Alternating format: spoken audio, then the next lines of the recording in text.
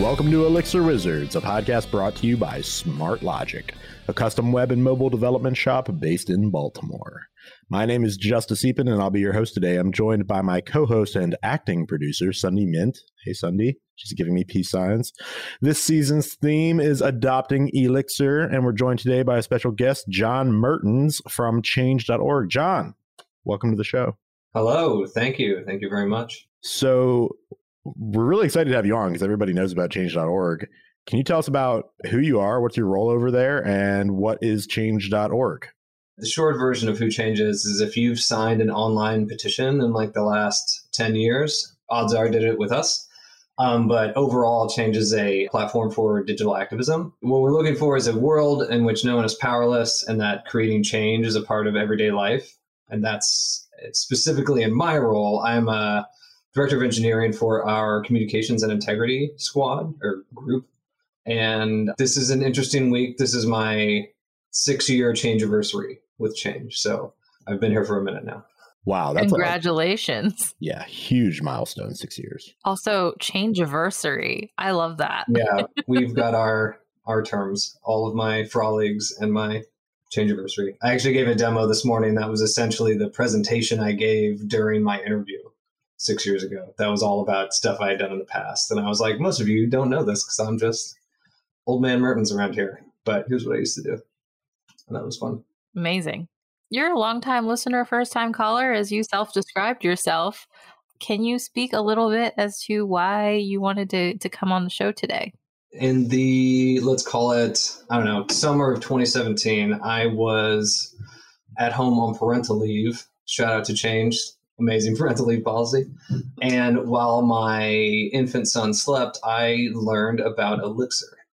And in doing that, I was listening to podcasts and doing some just simple CRUD app kind of things. And so when I came back off of parental leave at basically the end of 2017, I had this new thing in my head. We are at that point, almost exclusively Ruby and JavaScript outfit. And when I came back from parental leave, I just had this, I now have a new hammer that has some very good use cases, and let me find a nail to use this on, because I know the way that I work, I will not get that deep into a thing unless I make it my daily, this is the thing I work on every day. And roughly at that time, there had been a company decision to move away from a big vendor software thing that we were doing and bring it in-house. And I would not shut up about Elixir. And so and basically advocated for us to start using Elixir on this new system. And that was in spring of 2018. And we've had great success with it. I had a good relationship with Jose and the formerly Platform Tech, now Dashbit crew. And so when I hear that there's your guys' season about adopting Elixir, I was like, this is literally something I know about. Let's talk about this. Change has a fun story about it. And when I can combine the things of using not just great tech, which I do love Elixir, whatever the phase, you do the honeymoon and then it's not as exciting, then you back the rekindle. I'm very much in that world. And so I just want to do more of it. Yeah. So when I hear about us or you guys talking about adopting Elixir, then I just want to be we had this really good story. I love to use this amazing new tech to do essentially good in the world, use these skills for good. And that's something I thought might be interesting here. Okay. Well, take us back to, if you can remember, what introduced you to Elixir, if you remember how you found it, what your first project was. Those are kind of the questions I've got in mind right now. The first time I really heard about Elixir properly was from the Bike Shed podcast years ago. Wait, the Orange website? The Hacker News. Oh, okay. Okay. I was like, is there an Orange website that I don't know about? Yeah. So I use, for someone who builds stuff on the internet, I go to 3 websites, and I'm not. I go to Twitter and I go to Hacker News. The blue one. Oh, it's that's the one with actually all the how you remember it. And it's orange. Yeah. I thought you were just making fun of it, or that's your nickname for it. No, I also don't like to give Paul Graham any credit anywhere. So I just yeah. What is Paul Graham? And I don't read the comments. I'm surprised when people do. I'm just I'm here for the headlines, and then that's me. And I move. Okay, cool. So you find Elixir on Hacker News. That's why I know what NIM is, because I'll see that come up. Or what is NIM? It's another language.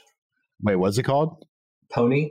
I've actually written some code in Pony. There's a Graxio course on Pony, I think. Okay, Sunday admonished me a little bit, and so we're gonna frustrate the audience here and go way back in time.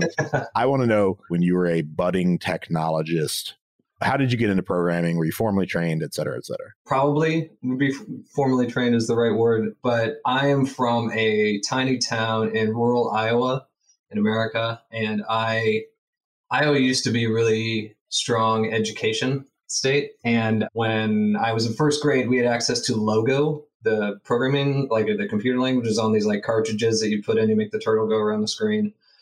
And we did that in first grade, and I was just like, this is amazing. I like figured out how to do the stuff that the teacher didn't know how to do, and like made the screens flash and draw a million shapes all at once, and it was amazing. And then there wasn't really a lot of programming availability until, I don't know, in high school, we got a 486 PC at home, and I convinced my incredibly honest mother to like go buy a government discounted version of Visual Basic 3, I think. And I used that. I was in Windows all the time, so I made fun little games and stuff, program calculators and things like that at school for math classes. I have, like 1,000 GeoCities web pages, was sort of the intro into web development. And then I went to University for Computer Science, and I always joke that like I got that degree and then 15 years later I used it. I was under the impression I was going to go and code all day, and that's what I wanted to do because I was really addicted to coding, still am. And then I was just like, big O notation. That's fine. Like, this is a fine thing. It was just stuff that was just like, okay, that's cool. I want to know how to make more like different apps and VB or something, or I do something in C++ and be like, where's the website? I don't get a website out of this. Like, it was just not really aligned. So I would do side jobs as like, my classic MO was to arrive somewhere for one particular job and then pitch them while I was working there to go work on a different job. So like I would enter as like IT tech, fix it person. And then I would say, oh, this problem, you know what? I know this thing called ASP, and I can make your work order system on the intranet. And somebody would be like, yes, you work for me now. And I would switch from like installing Windows on machines to now I'm just like blagging my way into doing this. And this is where like I have like read an article about, in this case, like ASP, and then was like, yeah, no, I can figure it out. And then went and like hurriedly learned it. And like, for people that aren't familiar with ASP, it's like old school web page scripting language. I mean, it was one of Microsoft's first things. Is it .NET, or is there a difference between ASP? This is pre.NET. But is ASP.NET related to ASP? I believe so. I think it's the next iteration when they brought everything into the like .NET architecture. But this is, funnily enough, the second time I'm talking about this today. Oh, did this come up in the IEEE? No. I was pairing with one of our other Smart Logic engineers, Joel, and he mentioned it. I don't remember why it came up, but he just said it. I think, yeah, him and John probably have similar pedigrees. This is kind of the both traditional and non-traditional background. Like, so many people have responded to this question of like, yeah, I was in like middle school building websites on GeoCities and Angelfire and stuff. So that's very normal. But then also going to do the computer science degree and being a little bit disappointed. Do you ask about Big O notation at change.org job interviews? Does that come up in the job interview process? I'm not a fan of that at all. No? Okay, cool. That's a good, I'm just trying to give you good opportunities to recruit our podcast. We have done a lot of work on making the hiring process of change much more sane and like humane. We do have a straightforward and Elixir take-home assignment that is time boxed specifically to not like bias towards people that have a lot of free time, and just be like, we will shorten our on-site interviews to give you the time for like go and work on this other app. App's a big word. It's a very small problem to solve in Elixir. But I'll jump back to the thread on the other experiences with this. Was like, people that aren't familiar with ASP, it's also very similar to early PHP, and that was the other big one that I started months apart. And those two like were very similar. It was sort of different syntax, as far as I knew, and was at a different place and said, oh, I'm in the IT thing. Let me actually make your intranet webpage, and did that instead. We're curious, because this is kind of a fun one that comes up every once in a while, what your first job was. Was it a programming job, or did you sort of do one of the more traditional high school kid gets a job, insert here? So I learned at an early age that, I mean, I probably could do a lot of manual labor, but I was not a fan of it. I'm a very traditional, lazy programmer. And so while my friends would be getting up at stupid o'clock in the morning and detasseling corn, which is a fine job, make good summer money, I was like, I'm going to go and be an IT intern at the prison and go work there. And so, I mean, that wasn't my first job, but I was like, where can I sit in front of a computer? Because that's where I'll be better at this. And it was also way better paying. And that's been another thing, like truism through this is to be like, is there a way that I could get more money and do less moving of my body? And that's, you know. Oh, man. So you woke up every day for a summer and went to the local prison? Yeah, it was a medium security correctional facility and a drug treatment program. It's a small town. I knew a lot of people that worked there. What was the job? IT in terms of like managing their systems or? It would mostly be like troubleshooting computers, like, you know, this thing is not loading. And a lot of my job was like teaching people about RAM, or I would sit and there'd be somebody who'd been at this job for like 40 years. Computers were newer, spreadsheets were newer. And this is like mid 90s. I would teach them, you know, offhandedly, we got a few minutes like, hey, it looks like you could use a formula in the spreadsheet that you're working on. And I would teach them about formulas and just be like a deity among them at that point, which they were helpful. I was like, cool, now you got more time to do whatever you want. And we don't have to tell your boss that you're faster now. I had to do a whole operation where my sister worked inside the prison, and her Windows NT, for people that were familiar with that, had some weird paging configuration where it only had like 2 megs of disk to use for RAM overflow. And this is like a 4 megabyte RAM system. And so that she would turn it on, and then like an hour later, it would finish booting up. And there was sort of an adversarial IT tech that I was sidestepping around to go through this. And I had to make a disk from an exactly same computer. And so this whole sort of hacking operation in the prison. But it meant that my sister and her colleagues suddenly had a computer that only took like a minute to boot instead of an hour. And they could actually get work done on it. So there was also drama involved. You could have made a whole TV show out of it. I was the intern. I was like, I know that my position here is to be a pawn, and you guys can blame me about stuff because I'm going to leave. Let me just, in the power struggles between 2 different institutions on the same campus. Amazing. Yeah, I love this idea of a goal just being to move as little as possible of your body. Like, that's a good career goal. Like, the less your job requires of your body, the better the job. I think I was telling Sunday my dream job is a job where I can just read and talk. Yeah, that was something that you've said on this podcast. If I can just never move my hands or my feet at all and just completely be reliant on eyes and mouth. And then one day maybe Neuralink and just think the things. Think the things. That is the dream job. I don't want to give the wrong impression. I do actually enjoy physical activity and like using my body and training it, but I don't. Oh, I don't. I feel like my value to a company shouldn't be attached to that, or we should be inversely paying more for that because it's harder to do. I'd be okay if we didn't have bodies. I want to be like just a disembodied spirit. Like a gel. Yeah, well, not even a gel. I just want to be like an ethereal, like hyperplasma. Anyway. So you got into programming this way. Your first job was at a prison. That's pretty awesome. We definitely have not heard that before. You read about Elixir on the Orange website, and you built a home project. You set up your alarm system using Nerves to the chagrin of your wife. What is the first project? Nerves is still on my list. At the time, I had just moved out of a Nob Hill neighborhood in San Francisco. And anyone that's familiar with there knows that there's a bunch of, that's where the cable cars go. Both main lines were like outside of our apartment. And my partner and our daughter who was I believe 3 at the time, had made this game where they had charted out all the different cable car numbers. Each one of them has a number. And so they were spotting them and being like, oh, I saw number 42 or whatever. And then she would check it off on the big chart. And so like my toy app was to make like a web app that you could see a cable car and be like, oh, I got this one. And on their website, there's like just a table that has like the number and like the history of that car.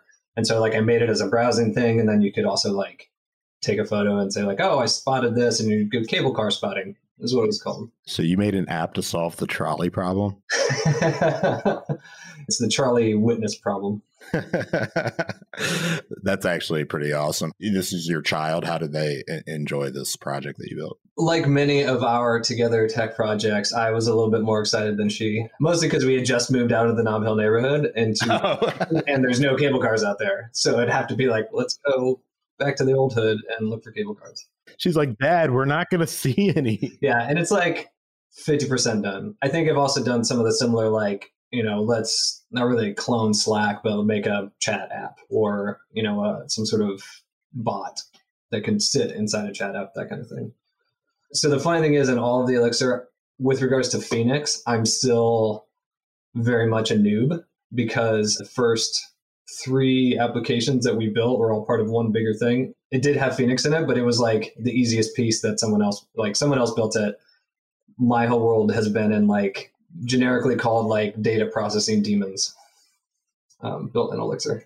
It's funny that you say that because we don't hear that as often, but that's actually kind of how I started in Elixir too. Was I didn't use a lot of Phoenix, and I still feel a little like an Elixir or a Phoenix noob. And we talked about this the last episode, but whenever I try to find resources on Phoenix, I am now in LiveView land.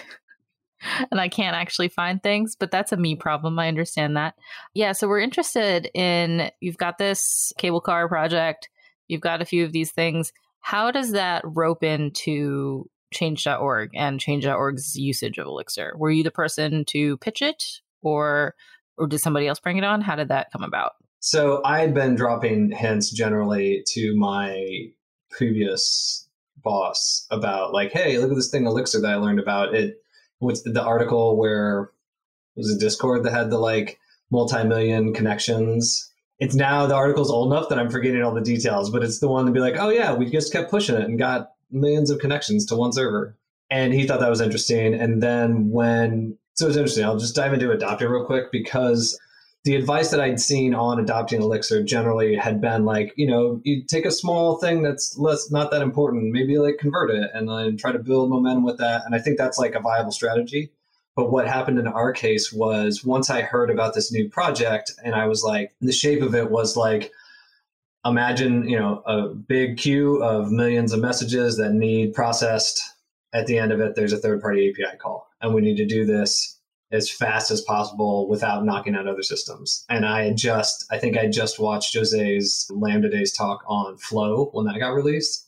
And I was like, this sounds like exactly it. And I showed my former boss this, and he was mostly convinced. But where I was going with the small problem is that instead of a small, well-known system that doesn't get a lot of use, you could convert that over. This was essentially like a greenfield replacement of a business critical service that we're bringing in-house.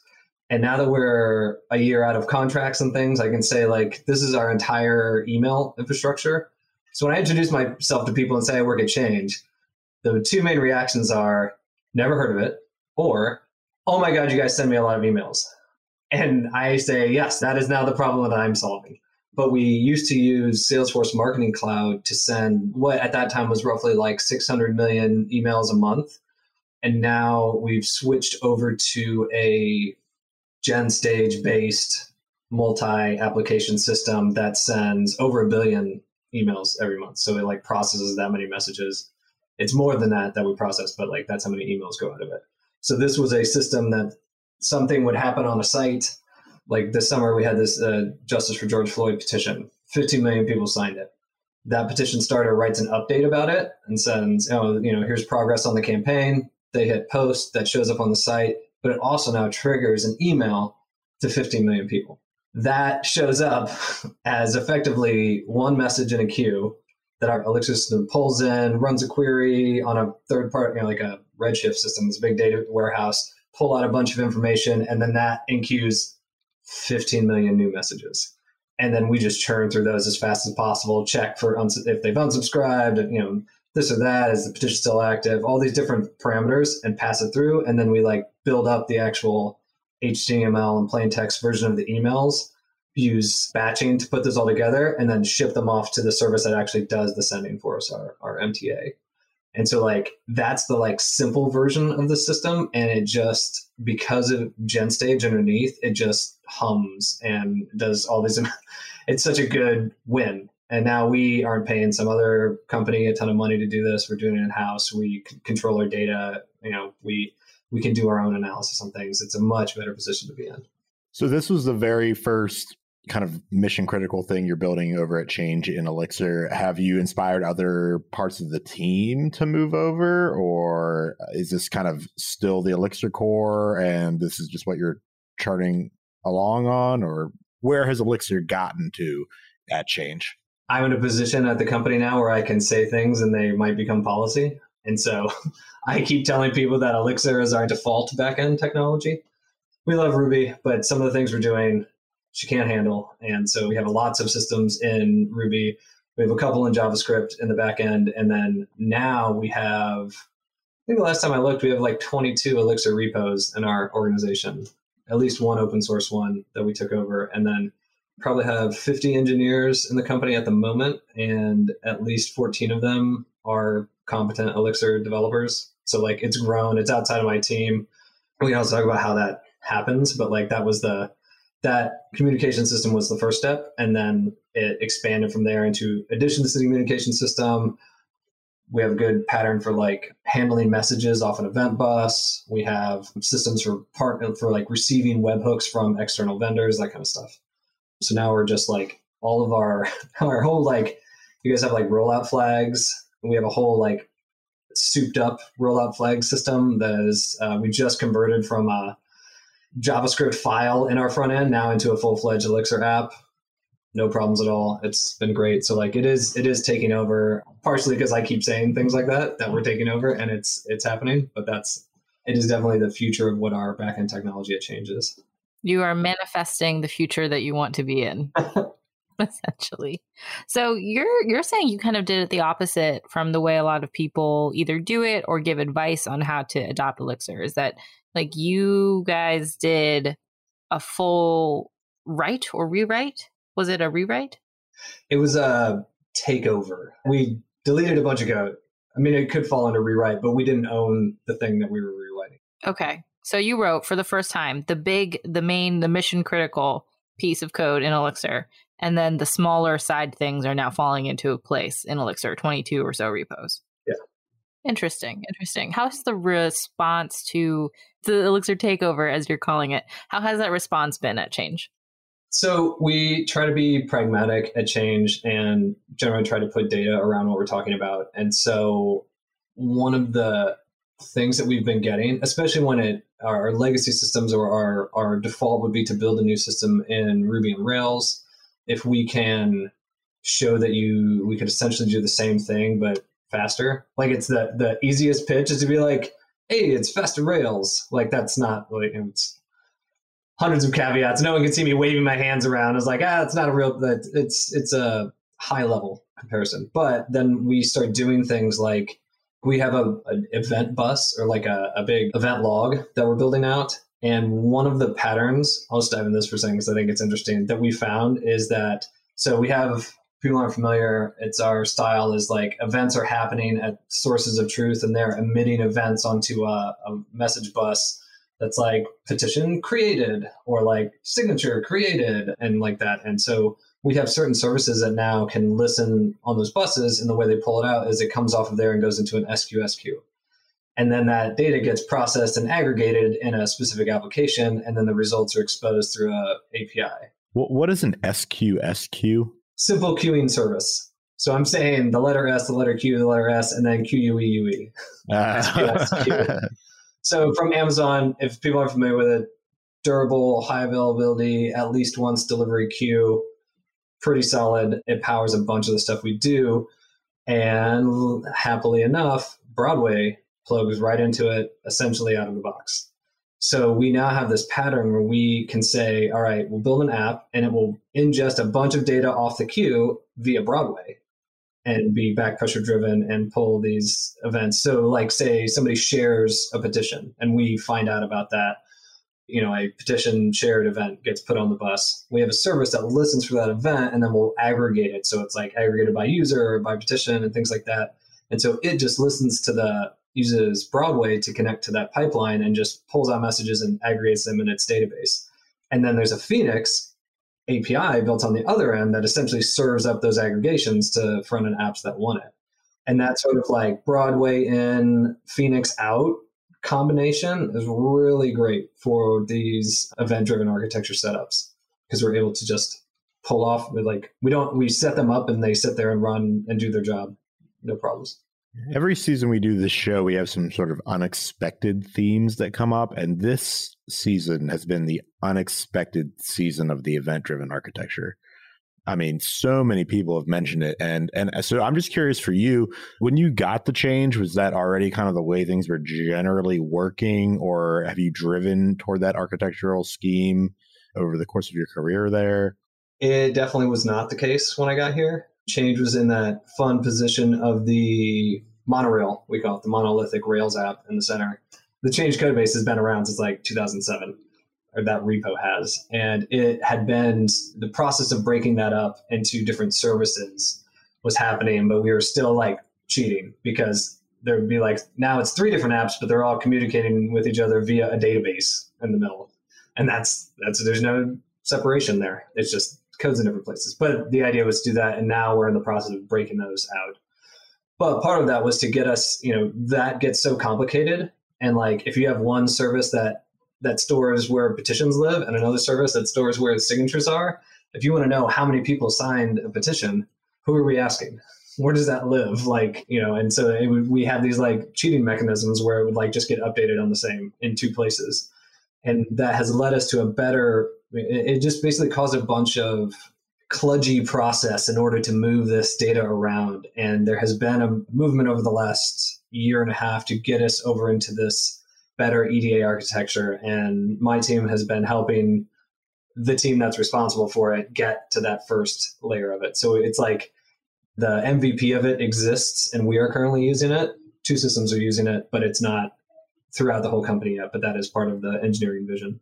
The reason I'm curious about this is because we had an architecture season a while back, and it seemed like a lot of people were kind of disillusioned with like the microservice architecture idea. And to me, this event-driven architecture, it kind of sounds like microservices because there are services, but it doesn't seem microservice oriented. It seems like it's oriented around an event bus. So, which it's funny because that actually is kind of monolithic if you think about it. But I guess what I'm saying is it seems like one viable option for scaling these services that have grown very rapidly out of a monolith is this event-driven architecture. And you're kind of proving it. Yeah, I think that the other thing that it brings in, and Martin Fowler has a good talk about like the different styles of EDA, because I mean, I've spent years in like startups and places where I'm like the only engineer, and I'm very much a product focused engineer. And so what I think a lot of this architecture gets us to is that we can unlock features really well. Say you want to add another thing to a specific service or because of a piece of data. Let me give you an example. So like right now, I didn't mention the first Phoenix app that we built that was part of this original system. And its only job was to listen to the webhook that our email provider would bring in that said, oh, we delivered this message to so-and-so, and this person clicked on this message, and this one was opened, and all the email stats come in big batches, and we just like process through them. And for our analytics, we are hooked up to a Kinesis Firehose, and it goes into a big Redshift database, and it's all Amazon all the way through. But that means that that's the only place that open data exists. And now in this conversion to an EDA architecture, we can now, that service receiving the webhooks, all it actually needs to do is emit an event that says, this one got opened, this one got clicked, this one got opened, this one got delivered, this one got bounced. And then different services that care about that, like our service cares about it because we'll go and unsubscribe somebody if they click the unsubscribe button. But if there's another team that's working on like, they think about if you've ever started a petition on change.org, you have like a starter dashboard and it shows you like, people that have visited the petition.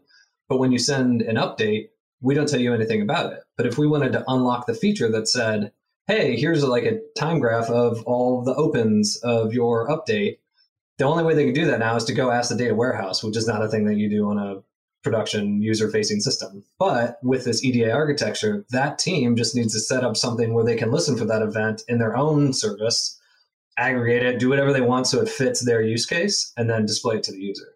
It's a stream going by and you can just tap into it and take what you want out of it, and that's fine. And then we could have a different analytics system that's sitting there and listening to it and maybe like writing backups to S3 or something the whole time. And they can all just like pull off that same log, essentially, or that stream, and put it out there.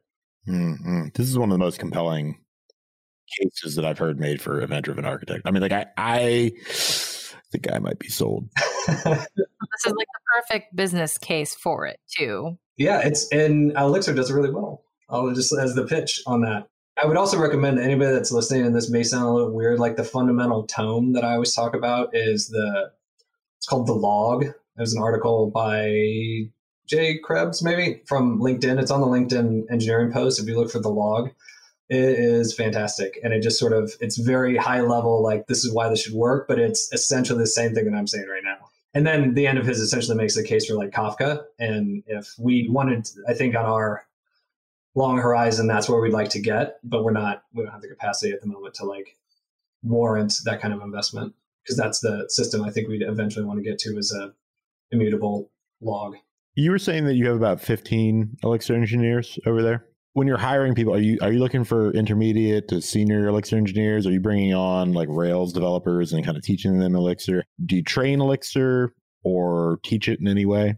When we put out a job description that's Elixir specific, it has worked out so far that the level we're hiring for is like a senior or a staff level engineer.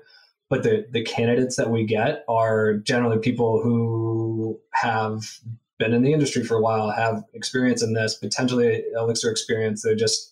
They are very self-selected. There are less beginners in that group. It's less for like people new to programming, but more of people on our staff who've needed to train in order to come over to Elixir. I think if I remember right, we've hired now 3 people that had previous Elixir experience. They're all great. They're my favorite people. Not really. I like them. I like them all. Yeah, we're not. I always joke because it's one of these things where it's like, I've been saying this for years, then someone else comes and we talk about Elixir, and it's like, heart connection. You are my favorite children. So but funny. That means that there's, I had to train myself. Everybody else did too, or we brought them over, usually from a Ruby or JavaScript background. It's not a thing that we perfected. One thing that we've established is an Elixir community of practice that meets regularly. It's sort of morphed now. It's losing its educational component, and I'd like to bring that back. But it started as a book club, and now there's enough people, enough critical mass that we can actually, like, last week we were talking about which protobuf library to use or something, or like things like that. But that isn't a way to expose it. We also make sure that PR reviews that come in, like we'll get the Elixir COP tagged on them, or if we've got one person in each sort of pack, which in our organization is like a collection of squads, so you can think like 10 to 15 people. Wait, you call groups of people packs? It comes from the Spotify setup, but they use tribes, and we were less excited about using that, so we called it pack. I thought they used squads. I thought it was like the Spotify squad model. The next level up, a group of squads, I think. There's no escaping the problematic metaphor. We're just trapped into it. Okay. Yeah, because we have squads too, and then it was the next tier up. But in there, if we can get one person on there that knows Elixir pretty well, then they can help lead on that. And it's now a thing where like I would love to have more time to spend on like, let's bring in some new people, and then I can just like run an Elixir class.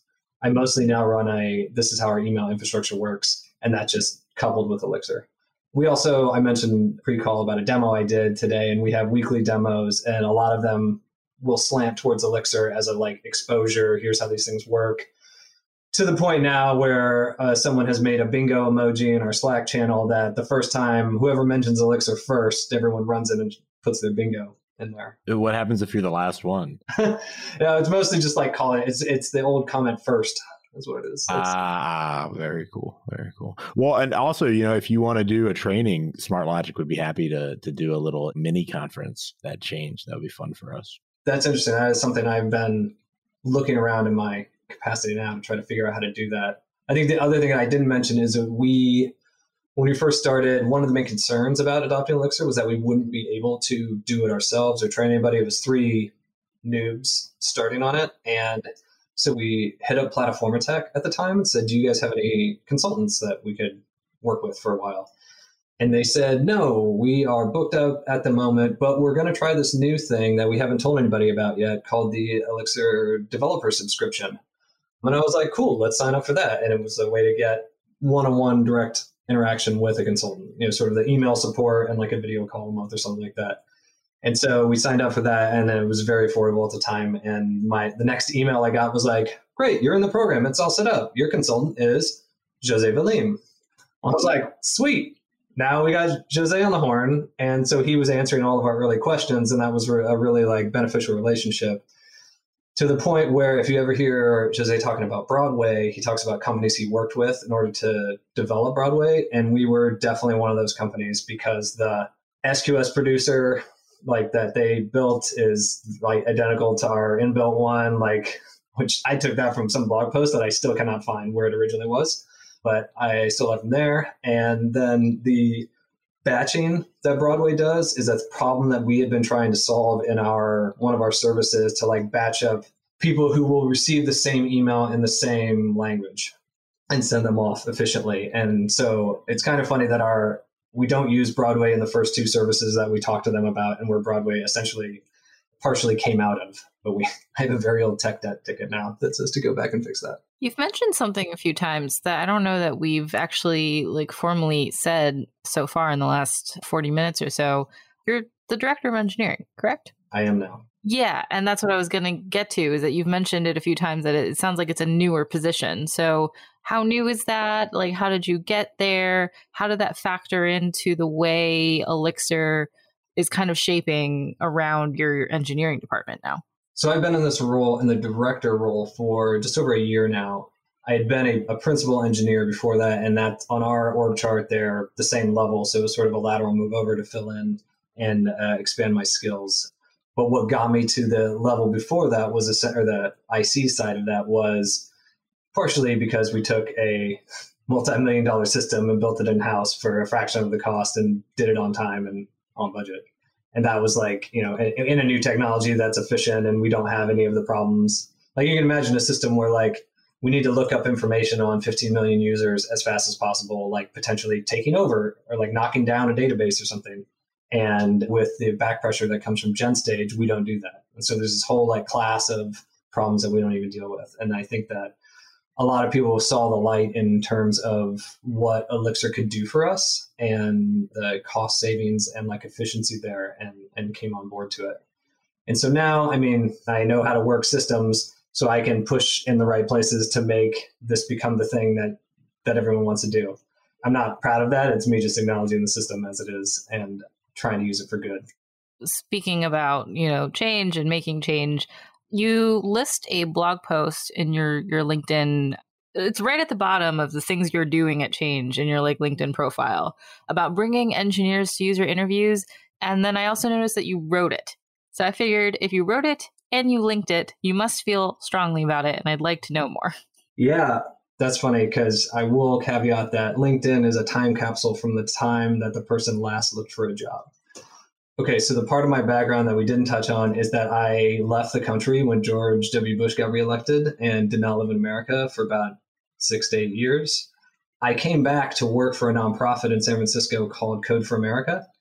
In that, I was a fellow for a year, and part of that had an intense month training all around user-centered design and doing user interviews and understanding user needs, because we were going to be injected into the Philadelphia city government and try to help them become more open and efficient and participatory.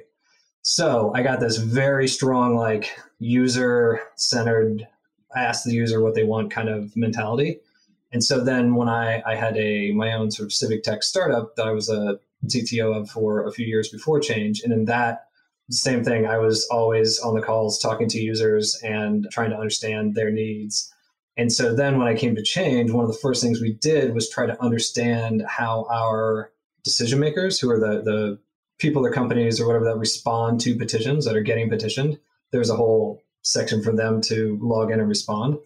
And so we went on a sort of a listening tour and went to a bunch of Silicon Valley startups, a couple government offices, went to the UK and went to government offices there and their like standards board, went to Spain because they were really big in Spain, talked to some government entities and corporations there, and basically did a ton of user interviews and to try to understand the problems.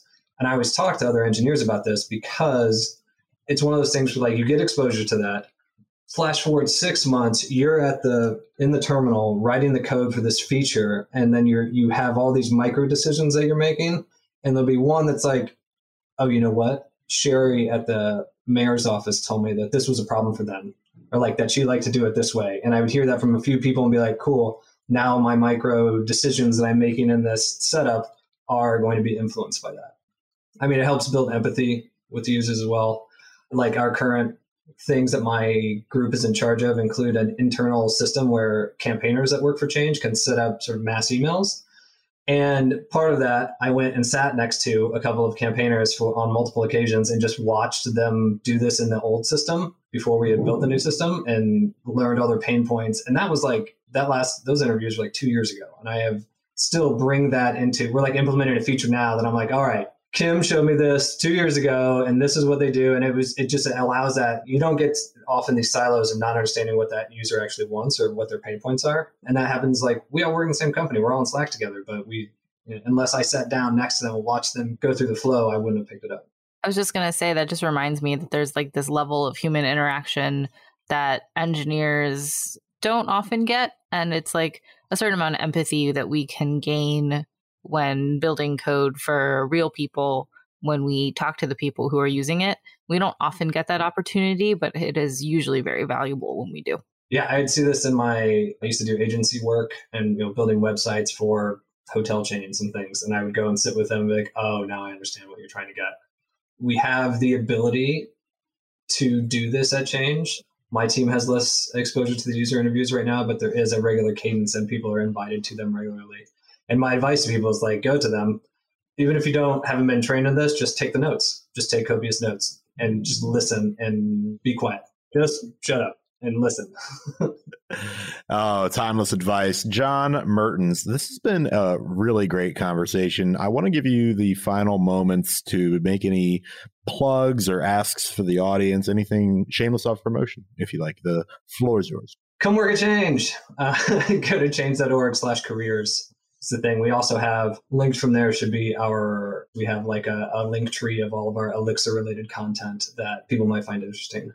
Rock and roll. That's it for this episode of Elixir Wizards. Thank you again to our guest, John Mertens, for joining us today. Elixir Wizards is a Smart Logic production. Today's hosts include myself and my co-host and acting producer, Sunday Mint. Our regular producer is Eric Ostrich, and our executive producer is Rose Burt. We get production and promotion assistance from Michelle McFadden and Sine Daniel. Here at Smart Logic, we're always looking to take on new projects, building web apps in Elixir, Rails, and React. Infrastructure projects using Kubernetes and mobile apps using React Native. We'd love to hear from you if you have a project we could help you with. Don't forget to like and subscribe and leave a review on your favorite podcast player. Follow Smart Logic. That's at Smart Logic on Twitter for news and episode announcements. We also have a new Discord channel. If you'd like to join us there, look for the link on the podcast page or head over to smr.tl/wizards-discord for the invite link. And don't forget to join us again next week for more on Adopting Elixir.